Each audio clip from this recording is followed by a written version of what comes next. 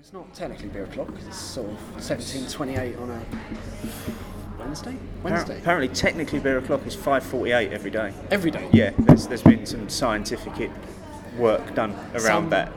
So somewhere, seriously, somewhere there is a study been done that is 5:48. So the average clocking off time 5:15. Yeah. That gives you what 10 minutes to get geared together, and then you're off down the road to the local boozer. Yeah. 5:48 first. 5:48. Great. First beer o'clock. So why is beer o'clock 6 o'clock, not 5:48? Because we started before we found the 5:48 fact out, and because most of our stuff is, especially the stuff that promotes the podcast, it's all pre-scheduled on Hootsuite. You can't do 5:48. You're being clever. You can do 5:45 or 5:50. So neither of those are beer o'clock. No, it's in the middle of the two of them. So no, we've stuck with 6 o'clock. 6 o'clock. So Beerhund. Let's start with the U on the Twitter sphere. Yes. Where did that come from as a name?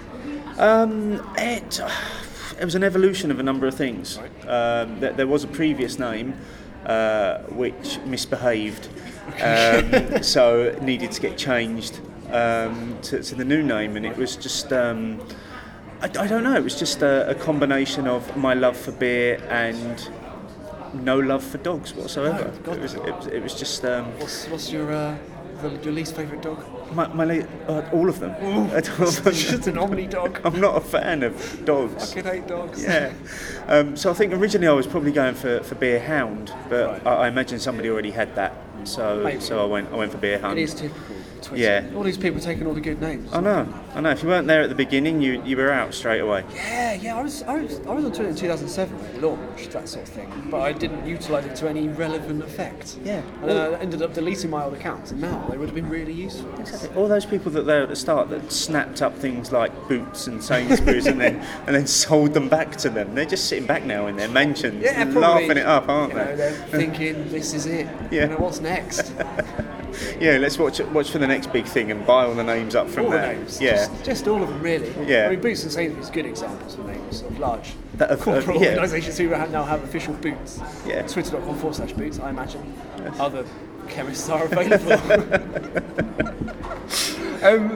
So, beer o'clock show. We've worked out the 6 o'clock element. So you launch your podcast 6 p.m. Fridays. Yes. Which is the international beer o'clock, you'd say. Friday night. As dictated by us. Yeah, right. It's a regime. It is. It's beer. It's not beer o'clock until we say so, and until our podcast is out. It's not beer o'clock. People can't start drinking.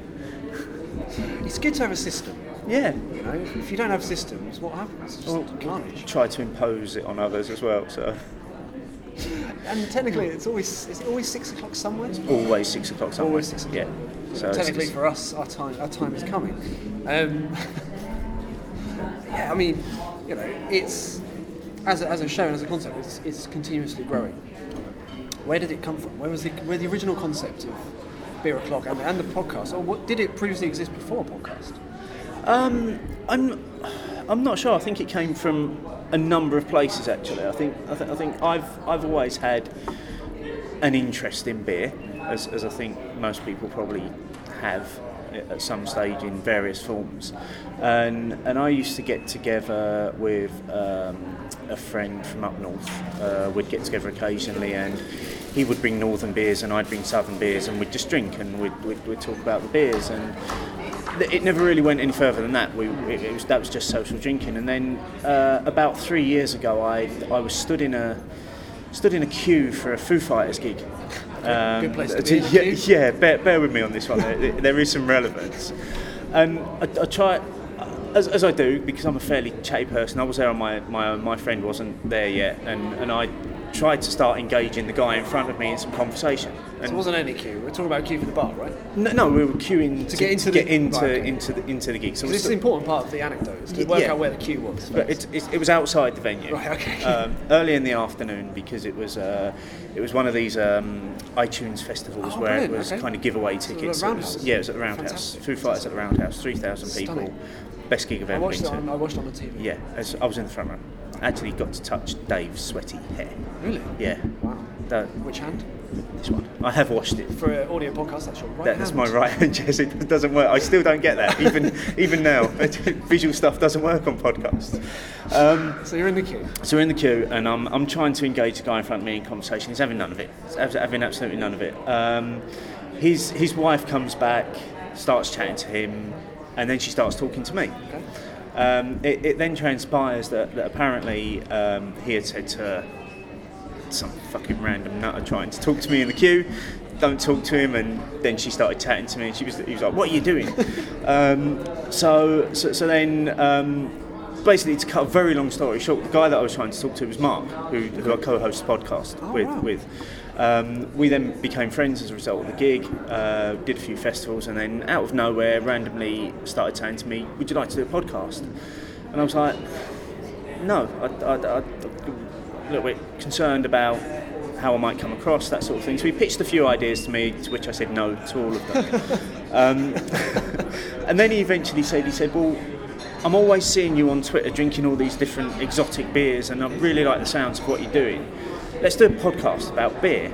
And I was like, okay, I'm willing to give that a go. I'm willing to give that a try. So I think, in all honesty, that the pair of us probably didn't think we'd ever do more than 10 episodes of the Beer O'Clock show. The first episode that we did came out the week of the London Olympics opening ceremony. Fantastic. And if you listen back to that first episode, it's around 25 minutes of us rambling on for about 24 minutes talking about the opening ceremony, and for a minute actually talking about the beer, because we didn't really know what we were doing. And we've just grown from there. So we kind of started off drinking what you'd consider your supermarket staples, so beers that you can find on any supermarket shelf. And gradually we've started crossing into the more kind of exotic and sort of craft beer territory, where beers are more exclusive. You can't buy them from the supermarket, you have to buy them from online retailers or specialist beer shops, that sort of thing. So, and as our tastes have grown and our palates have grown, we've found that the number of followers on Twitter has grown, the number of listeners of the show has grown, and the time that we put into preparing each show has just grown as well. So 2,333, that's not a bad listener or follower count. No, pretty pleased with that. Oh, Jesus. just a few more, yeah. Don't quote me on that. We might have had loads. It's just not documented anyway. No. But, yeah, Twitter wasn't around in those days, was it? It just wasn't. He could have had Sainsbury's. Yeah, he could have done. What a dick. What was he thinking? But that's. Did you find that very quickly picked up as the episodes were going out? Because we spoke earlier. You mentioned about seasons. So you put out how many episodes per season on average? We do. Series? Is it season for a reason? That's a rhyme. Or is it series? Why is season not series? That's just for me. It was season because that's what Mark started calling it. Mark's originally from Australia, so I'm guessing they're seasons more than series. So how many episodes per season? Between 12 and 14, dependent. 14. 12. Sorry. So how many episodes per season? It varies. We generally go September to December. Okay. We take a month off in January, just because I've always done this thing of I go dry in January, so I don't drink any beer. Last year I did it for cancer research, the whole triathlon thing, raised a little bit of money. So I like to take a month off the beer, and then we'll go from Feb till June or July, and we'll take the summer off. So generally that kind of spring summer season is longer, and the winter season is a bit shorter. Does that have an impact on the types of things you're covering? So I mean, a seasonality within the podcast? Sometimes, because I mean, obviously during the summer when it's supposedly warm, it's nice to drink the more refreshing beers that are going to give you more of a crisp finish, that sort of thing, and in the winter you're looking for more of the warming beers, more of your porters, your stouts, that sort of thing. But we're pretty much open to drinking whatever brewers send to us. That's an interesting point. So I mean, How quickly did that grow? That you're now receiving, because I need to crack on with this. I need some free stuff. I'm not getting anything out of this podcasting thing. I'm not benefiting. All I'm doing is creating a massive problem for later on in life, and probably people that listen I won't be recruited by in the future as a result of my horrific comedy. But for you guys, how quickly did it transpire that? One, you're growing an audience, but two, actually, you're getting organisations or businesses or brewers, or even the small, some of the large ones perhaps, sending them your products to talk about? I think we started to get a whiff of it in the very first season that we did, because we started reaching out to breweries and saying, we're doing a podcast, do you want to send us some beer? We very rapidly got a lot of no's, but we saw as we began to grow and we were getting more followers and we were able to begin to demonstrate the number of listeners, you go to a brewery with that sort of information and all of a sudden they start seeing, well, actually that's free marketing for us and free advertising for us. So I'd say probably midway through season 2, towards the end of season 2 into the beginning of season 3, we started to get more breweries being willing to send us stuff. And then that's now kind of grown to a point where we get the odd brewery approach us and say, can we send you our beer? Excellent. Which is the point that we wanted to get to. Now, we're very clear to a brewery that just because they've given us free beer doesn't mean they're going to get a good review. They're not buying a good review from us. What we say is we'll be honest with our review. We'll tell people exactly what we're tasting and exactly what we think of it, but it's not a guaranteed good review. So how's that gone down with the different sort of? I think it's what they expect. Good. It's absolutely what they expect from the community, because the community that we're in, there are thousands of people that blog about beer. There are thousands of video reviewers. It's not so many podcasters, but it's a big community. Yeah. And these breweries, they have a budget for sending out the free stuff, and I've especially found more recently, because this season we've been doing a Breweries of London series where I've actually been going out and interviewing the brewers, because I think at the last count there's about 70 breweries in London now. I've visited about 12 of them, but as part of that they were quite willing to give me beer while I was there to take away to review on the show. And when we first approached them, first line of the email was, this is not a request for free beer. Explained to them what we wanted to do, and then just left it to a point of, if you want to give us something, give us it. If not, while I'm at the brewery, I'm quite happy to buy that from you. So of the recent back end of this current series, where do we sit at the moment? We've got slap bang technically in the middle of summer. Yep. So we're about midway through the current series. We've got about 4 episodes left to record of this series. We're going to the middle of August, and then we'll take a break, and then we're doing a summer special. Yes, well, I was going to talk about the live show. Oh, and the live show. So yeah, there's 2 things that we're planning over the summer. One is a collaboration, because in the beer world it's all about collaboration. Good. So breweries are always collaborating with one another. They're putting out joint beers, that sort of thing. We're actually doing a collaboration podcast in the middle of the summer with 11 PM Somewhere, which is an Irish podcast that reviews craft beer.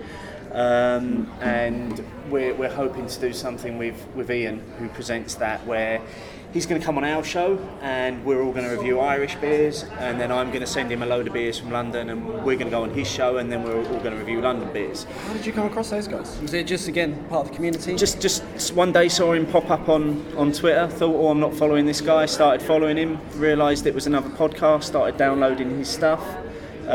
Listening to it, and as you do with podcasts, just started getting involved in the stuff that he was doing, so commenting on the posts that he was putting out and making comments and feeding back on the stuff that's within his podcasts. So that one's at 11 literally? Yeah. 1 PM somewhere? Yeah. What's your preference, 6 PM or 11 PM? It's a bit controversial. Well, I think Ian's preference on his show is if you listen to his show, it's all about kicking out time. Whereas we're all about kicking off time. Yeah. mean, there's definitely advantage to both. I think so, yeah. I think I ear towards the start of the gig, proverbial cue to get into the roundhouse, as opposed to being kicked out afterwards. So you've had a bloody good time. But I'm steering more towards the 6 p.m. thing. So the live show, where did that concept come from? Again, you've been speaking about it in the last. I think it was the last episode. If it wasn't the last one, it was the last couple. Almost sounds a bit, like it's something really exciting to get involved in. You're not quite sure what's going to happen. Yeah. Are you getting further prepared? What's coming? It's something that we've been playing around with the idea of it for a while now. We've always been playing around with this idea of calling it the lock-in. Okay. So the idea is, and I think the original idea was one Saturday night we'd go online and we'd pretty much just get pissed, and people could just watch us get pissed. So to which we very rapidly realised that there's probably not a great audience out there for that, to watch two blokes sitting on YouTube drinking their way into oblivion. So we played around with the concept a little bit, and we've now got this idea of doing this event called the Lock-In and it's going to be on Saturday the 6th of September at 9 o'clock. You'll be able to watch it on YouTube. It'll be Mark and I, and then a selected audience of other beer bloggers and home brewers, beer fans, that sort of thing. So Google Hangouts only allows you 10 places, I think, on this sort of thing. So we've had to kind of select the audience pretty carefully. But we've got people from London, we've got a few people from the north of England coming in. Ian's coming on from Ireland, and we've also got a guy coming on from the States as well. So we've got quite a range of people. The whole thing's being supported by Thornbridge Brewery, who are giving us a box of beer that everybody around the virtual table will review as part of the evening. But essentially the idea is we'll start at 9 o'clock. We'll just start off drinking and chatting. We've got a few questions that we might throw in just to keep the conversation going. Then we'll get on and we'll do the group review of the beer. At that point, anybody that started with us is free to kind of drop off.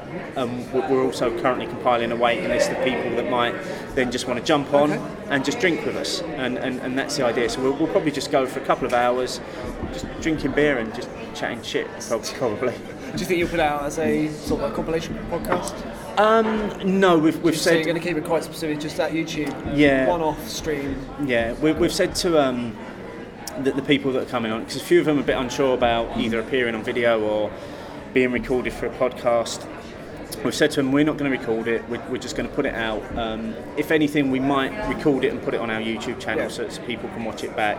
But no, it's just something that we're just going to try and see if it works, and people will be able to get involved via Twitter. They can tweet us at Beer O'Clock Show using the hashtag Lock-In. I was going to say hashtag. They had to have a hashtag. Oh, it's always got to have a hashtag. Yeah. Hashtag Lock-In. Yeah. That's so worth investigating. Yeah, it should be good fun actually. We're looking forward to it. Certainly, the guys that are around the table are excited about it as well. You mentioned America, which again we've spoken before. It's an incredible market, regardless. It's the sheer volume of the product out there and the variety. Is that somewhere that you'd consider, with the international appeal of podcasting? Do you do a lot of?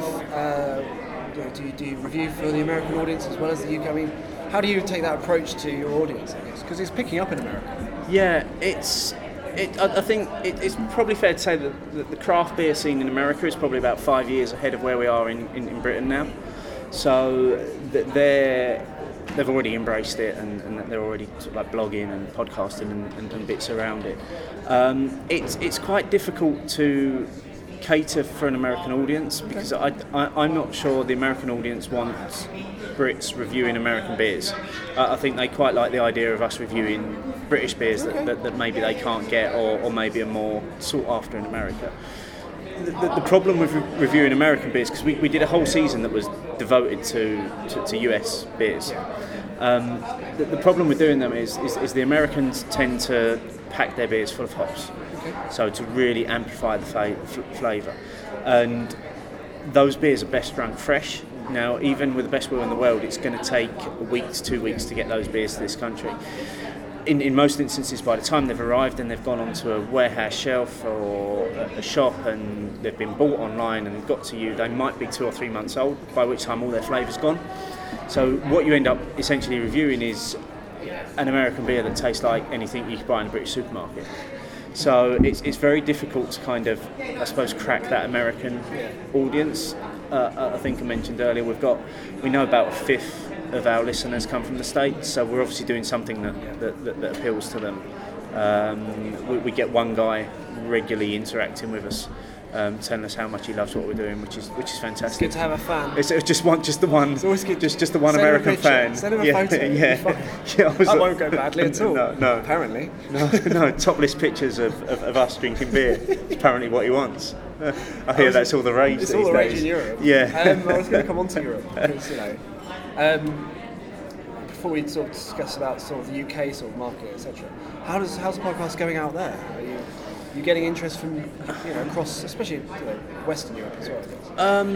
I don't think we're getting a massive amount. It's probably fair to say that podcast isn't just me. Yeah. It's me and Mark, who's on Twitter at Roku, which is ROKKU. Kill me if I didn't give him a mention during this interview. But he does all the technical side of things, so he tells me where our listeners are, and he's never mentioned Europe. Really? Yeah. Would you say that the beer culture of certain countries in Europe? I think it's different. I think obviously in Germany there's a very strong beer culture that dates back many years. We're just not doing those sorts of beers on the show at the moment. So I don't think we've started really looking at the European market in terms next season that we're planning. The run from September to December, we're doing a feature on Italian beers, so that might see us reach out into the Italian market a little bit. But we're getting no major stats from Europe at the moment. So what was the catalyst, the first beer experience? My first Beerhund, my very first beer experience. Let's go back. How far back do you want to go? To the first beer experience. Well, I think like most youngsters growing up in London at the age of 15 or 16, it was probably a combination of Foster's and Thunderbird. Chaser. Yeah, probably mixed together in a glass, which probably wasn't my greatest. Glasses. We didn't have glasses. Actually, no, I don't think there were glasses. So yeah, that was probably the first actual, which was then rapidly followed up with a terrible experience on Strongbow one evening. That's textbook. Which I've never gone back to since then. I can't even go near the stuff now without feeling sick because of the smell. I think the first real beer experience was probably a few years back. I went to the Great British Beer Festival, which is a massive event held at Olympia every year. Yeah. Hundreds of beers on offer. Basically 5 days of people just getting pissed up in Olympia. What could possibly go wrong? Yeah, what could possibly go wrong? So yeah, I went there and I just tried loads of beers because at sort of beer festivals you can buy the beers in thirds and it costs just over £1 for a third of a beer. So you actually end up getting through quite a lot of beer and in most instances getting very rapidly drunk as well in that time. But yeah, I think my first experience was there on a beer that was put out by Adnams, who are a fairly localish beer brewery. They're also known as the beer guys. Yes, those guys that run that big warehouse. Yeah. So Adnams Brewery, who are based up in Southwold, so they're fairly localish to me. Had one of their beers, a Ghost Chip, and that was a real kind of gateway moment for me in terms of realising that there was more to alcohol than fizzy yellow stuff that you buy that you can get in any pub. So that was probably my awakening, and then that was rapidly followed up at the same event. But I found myself in a queue for a limited edition beer. It's all queuing, isn't it? There's always queuing. Always, especially the limited edition beers. They go on sale at a certain time. There's only so many measures of it. You've got to be in the queue. So I found myself in the queue for this beer, which was it was a Fuller's Special that had been aged in some sort of whiskey barrels or something about this. So again, pretty local to where we are. Absolutely, yeah. Biggest brewery in London. And I was like, well, why not? I've never had anything like this before, let's give it a go. And I tasted this stuff and it was just amazing, it just literally blew me away. So I went back again, and then I went back a third time as well. The queue was fairly short at that time, so I was managing to get in. It wasn't until the third time that I actually noticed on the pump clip it was about 9%, Okay. and then suddenly realised why I couldn't feel my feet, sort of thing. So that was probably where the whole beer journey started for me, was back at the Great British Beer Festival. So how do you define a good beer? And is good a good enough term for a good beer? Because there's got to be the spectrum of beer, infinite spectrum. From your first experience, that horrible Foster stuff, to your top one. What's the absolute must-have of a good beer? Well, there's two ways to look at it. There's an often used phrase in the beer community that the best beer that you could drink is the one that's in your hand right now. That's the best beer in the world, because it's there and you're drinking it. For me, a good beer is a beer that you want to go back to time and time again. It's a beer that you're happy to drink at any time of the year, that you'll dip into in the coldest days of winter and the warmest days of summer. Just one of those that just keeps you coming back for more. How many of those do you have? Do you have that select couple? I've probably got about 5 of those that are my absolute go-to beers. So your happy place? Yes, your happy place. My very happy place, yes. It's good to hear. Would you like to name it? Should we? Okay, I'm not going to put the music in, but I'll quite happily. Number 5. You've really put me on the spot now, trying to remember the 5. I'm going to go. Let's go top 3. Let's go top 3. Okay, that's much easier. I can do top 3. Number 1, and if there's anybody listening to this that listens to our podcast, thanks. Well, there will be, because we're going to promote the hell out of it, basically. So those people that are listening to this, that listen to our podcast, will know what I'm going to say now. It's a beer called Cannonball. It's produced by Magic Rock Brew Co., who are up in Huddersfield. Yep. It's 7.4%. It's an American IPA, and it's absolutely stunning. It's the beer that I will always buy over any other beer on the bar. Second to that, only just second to that, is by Thornbridge, and that's a beer called Halcyon, which is an Imperial IPA. Again, comes in at 7.4%, so it's a big beer, but it's a beer that needs to absolutely be drunk as fresh as possible. Okay. So they don't produce it that regularly. It's not one of their regular beers. But when they do produce it, when they put it into bottles, it's one of those things that you have to buy a case from the brewery and drink them within about 2 weeks. And then the final one, and there's a bit of a theme here, because all 3 of these breweries are from the same area of the country. So Magic Rock from Huddersfield, Thornbridge are from Bakewell, and then the third one is Buxton Brewery, and that's a beer called Axe Edge, which is again, it's an IPA, but it's an absolute stunning beer. It's a beer that I'll just go to time and time again. So on the map of the UK, that's a big question. Where's the best beer produced? Are you pitching northeast? Because that's a big one. That's a burning question. No comment. We've got listeners from all over the country. Fair enough. I mean, you've mentioned 3 from a particular part of the country. Obviously, there's fantastic competition, and actually, one of the best things I imagine about the UK market is diversity. It's fantastic. Yeah, I mean, as I mentioned earlier, there are 70 breweries in London at the moment. Some of them are doing amazing stuff, absolutely amazing stuff. There's and I'm just going to name a few. So you've got Beavertown, who are making some absolutely stunning beers at the moment. They've just moved into a new facility in Tottenham How. They're one of the first breweries in the country that are now putting beers into cans. Okay. The future is all about cans, so it's all about getting your beer as fresh as possible in cans, and they're really championing that at the moment. You've then got Weirdbeard, who are based in West London, who are doing some amazing stuff with beer as well. And these are all guys that were featured on the show in the past. And then you've got the 5 breweries that live along the Bermondsey Beer Mile as well. So you've got 5 breweries based in railway arches in this mile stretch along Bermondsey, where one of them, the Colonel, is very much renowned as being kind of the beer mecca. You make your pilgrimage there on a Saturday and you enjoy their beers from their railway arch, and that's pretty much as good as you're going to get it. So there are great breweries all over the country.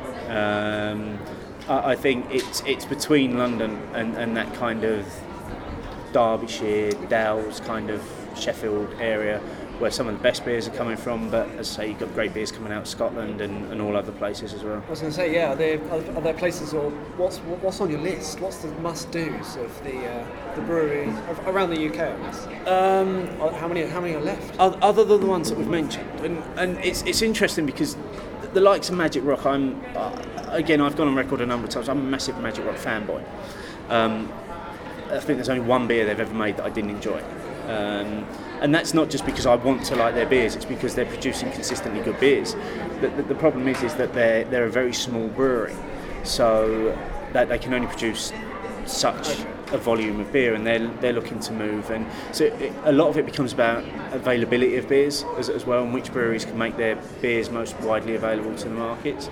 So yeah, I mean, other than the ones on that I've already mentioned, there are some breweries in the West Country that we've not yet explored on the show that are doing some great stuff. So there's Arbor Owls and there's Wild Beer that are doing some stuff over that way.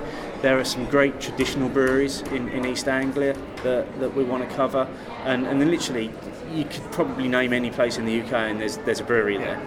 It's like that at the moment. Do you think it's still growing as a market? Is it more recently that it's becoming a boom again? I think the last 18 months to 2 years, it's really started to explode again in terms of the number of breweries, and that's going right from, there are people that are home brewing now that are brewing beers in their kitchen that I would quite happily pay very, very good money for, and we've featured a number of those on the podcast before.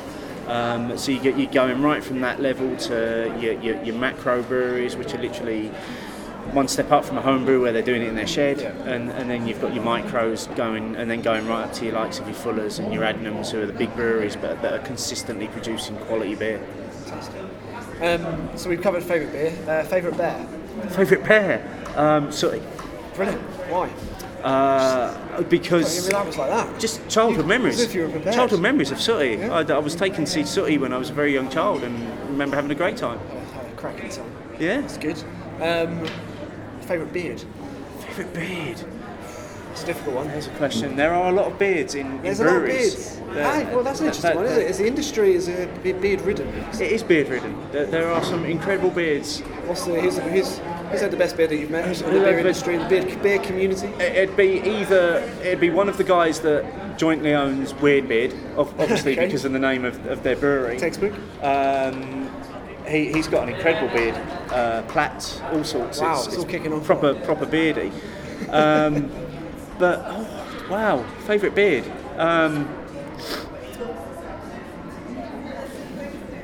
I think I might just go for an easy answer. ZZ Top. ZZ Top. Every Top time. Beard. And there's two of them as well. So double beard action. Double beardage. Yeah. Maximum beardage. Beautiful. You mentioned cans. Is beer actually better? You say it's fresh as possible. Golden, fresh as possible. So some beers, fresh as possible. So yeah. not all. No. That's an interesting one. I was going to say, is it better in a can? Is it better straight from tap? How dependent is it on the actual beer itself? It depends on the style of beer. So if you're talking about a pale ale or an IPA, they're the beers that you want to drink as fresh as possible. So if they're available in a can, the phrase that's being thrown at the moment is they're like nano kegs. So they're this tiny little thing of amazingly fresh beer that you open it and you've got that fizz, and it's just like drinking it directly from the brewery as it's produced. So, but then there are some beers like some porters, some stouts, some barley wines that need to be aged and just need to be, I think the phrase, laid down like a fine wine. Really? Yeah, which was something that I couldn't get my head around when I first started getting into it. I was like, what? You mean I don't drink it straight away? I don't just open it and neck it? No, keep it. For how long? Until it's ready. How will I know when it's ready? Doesn't tell me. We need systems. Yeah, so no, it very much depends on the style of beer and how it's being offered to you. So you've got bottles, you've got cans, you've got kegs, you've got casks, and they all bring something different to the beer style. What's the best temperature? not necessarily the outside temperature, but the best temperature for beer? Again, it depends on the style of beer. Your traditional English bitters, your stouts, porters, room temperature, so that you get in the flavour. In fact, a lot of people would say room temperature for everything, because that's where you're going to get your maximum flavour. But there are some beers that you just can't beat when they're chilled. If it's in a can, it needs to be chilled. It's the golden rule. A golden rule, yeah. Canned beer chilled. Yeah. Done. Fantastic. Obviously, you mentioned Birmingham, and there's a number of actually right across the river, downriver. There's a number of fantastic London pubs. Yep. Have you got? Again, we'll dip into the top 3 territory, or at least a couple of favourites. A couple of favourite pubs. Yeah, especially maybe not even London centric, but that you guys throughout the podcast, and those that you've just been to, you thought they're doing the right thing there. And again, the pub industry in the UK has been on the decline, so there's obviously an interest within the community to keep pubs going. And, it's where it came from years and years and years ago, from the origins. But there's got to be a few crackers out there you can recommend. There are some amazing bars out there. There's a chain of bars called the Craft Beer Company that have got about 5 or 6 outlets in London now. Which, in terms of if people are looking to get into a great range of beer, they're kind of your gateway pubs. So that's you can go there. The bar staff are incredibly knowledgeable. They'll give you tasters of the beer. They'll work with you to find out what you like. And as I say, there's about 5 or 6 of them in London now. Other than that, for your real hardcore beer aficionados, it's your Brewdog chain. So there are currently 3 of those in London. There's a new one opening up soon in Clapham. They've got branches in Leeds, Manchester, Newcastle, and all the big cities, and they're just growing, and they're expanding, and they've now got bottle shop and all sorts, and that's where you're going to find your kind of proper craft wanker beers. That's kind of the collective noun that we use for ourselves, obviously stolen from In-Betweeners and the whole briefcase wanker thing, but the craft wankers will be hanging out in a Brewdog bar. I was going to say Brewdogs, you talk about it a fair bit. It seems that you do the news on a week-to-week basis. Yeah. It would appear Brewdog appears quite frequently. They're always doing something to promote themselves. There's a fine line with Brewdog between those who think they're simply a marketing company that happens to brew beer, right, and there are those that think they're a brewery that have really got a really good marketing agency behind them. I think if you can love or hate their marketing, because most of the time it's all over the top. Yeah.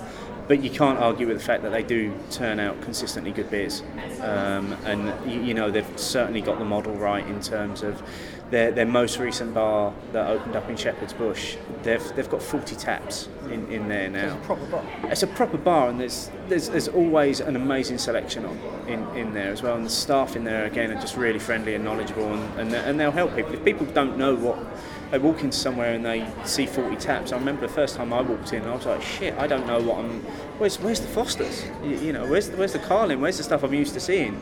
You're not going to see that sort of stuff in Brewdog, but the staff will work with you to identify the sort of beers that you like to drink. It's a tough job. Yeah, but they're all trained to do that. They go through training. Brewdog put all their staff through training to be able to share that sort of knowledge with the punters that are coming in through the door. The ultimate snack for beers, it would be. I'm going to limit this to 2. Oh, okay, yeah, that's good, because I can only give 2. It's either a pork pie or it's pig fat, pork scratchings. Scratchings. Yeah. Just a handful of pig fat, please. And the crispier and the hairier, the better. What a funny ass. Yeah. Just give me pig butt, fried pig butt. Which version of pie? Because pie isn't just pie. Yeah, I've not come across a pie podcast yet, or a piecast. Okay, can't dick around this. It's either the traditional pork pie.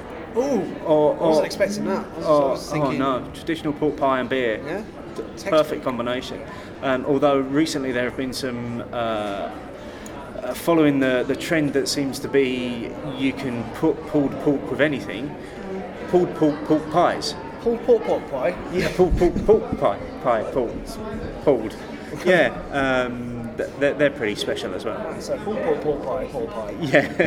or some pig ass. Or just anything that's basically from a pig. Yeah. Pig and beer. Pig and beer. You can't beat it. It's the future. Yes. Go out there, get yourself a pig farm. Yeah. Get a brewery. And away you go. Site, you're right. winner. Yeah. Genius. And always make sure there's bacon for breakfast because it's the ultimate hangover cure. It's the only option. Yeah. It really is. The ultimate beer to accompany curry. That's a contentious one. I appreciate.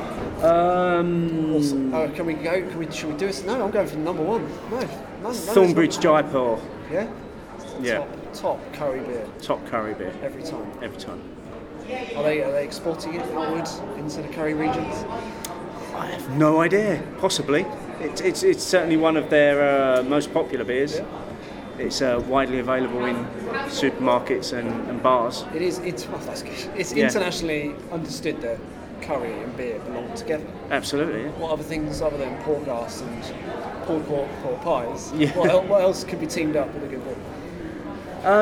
Anything. At the moment, there's beer and food matching is a big thing now. So you tasted London recently. Was there a lot of that going on?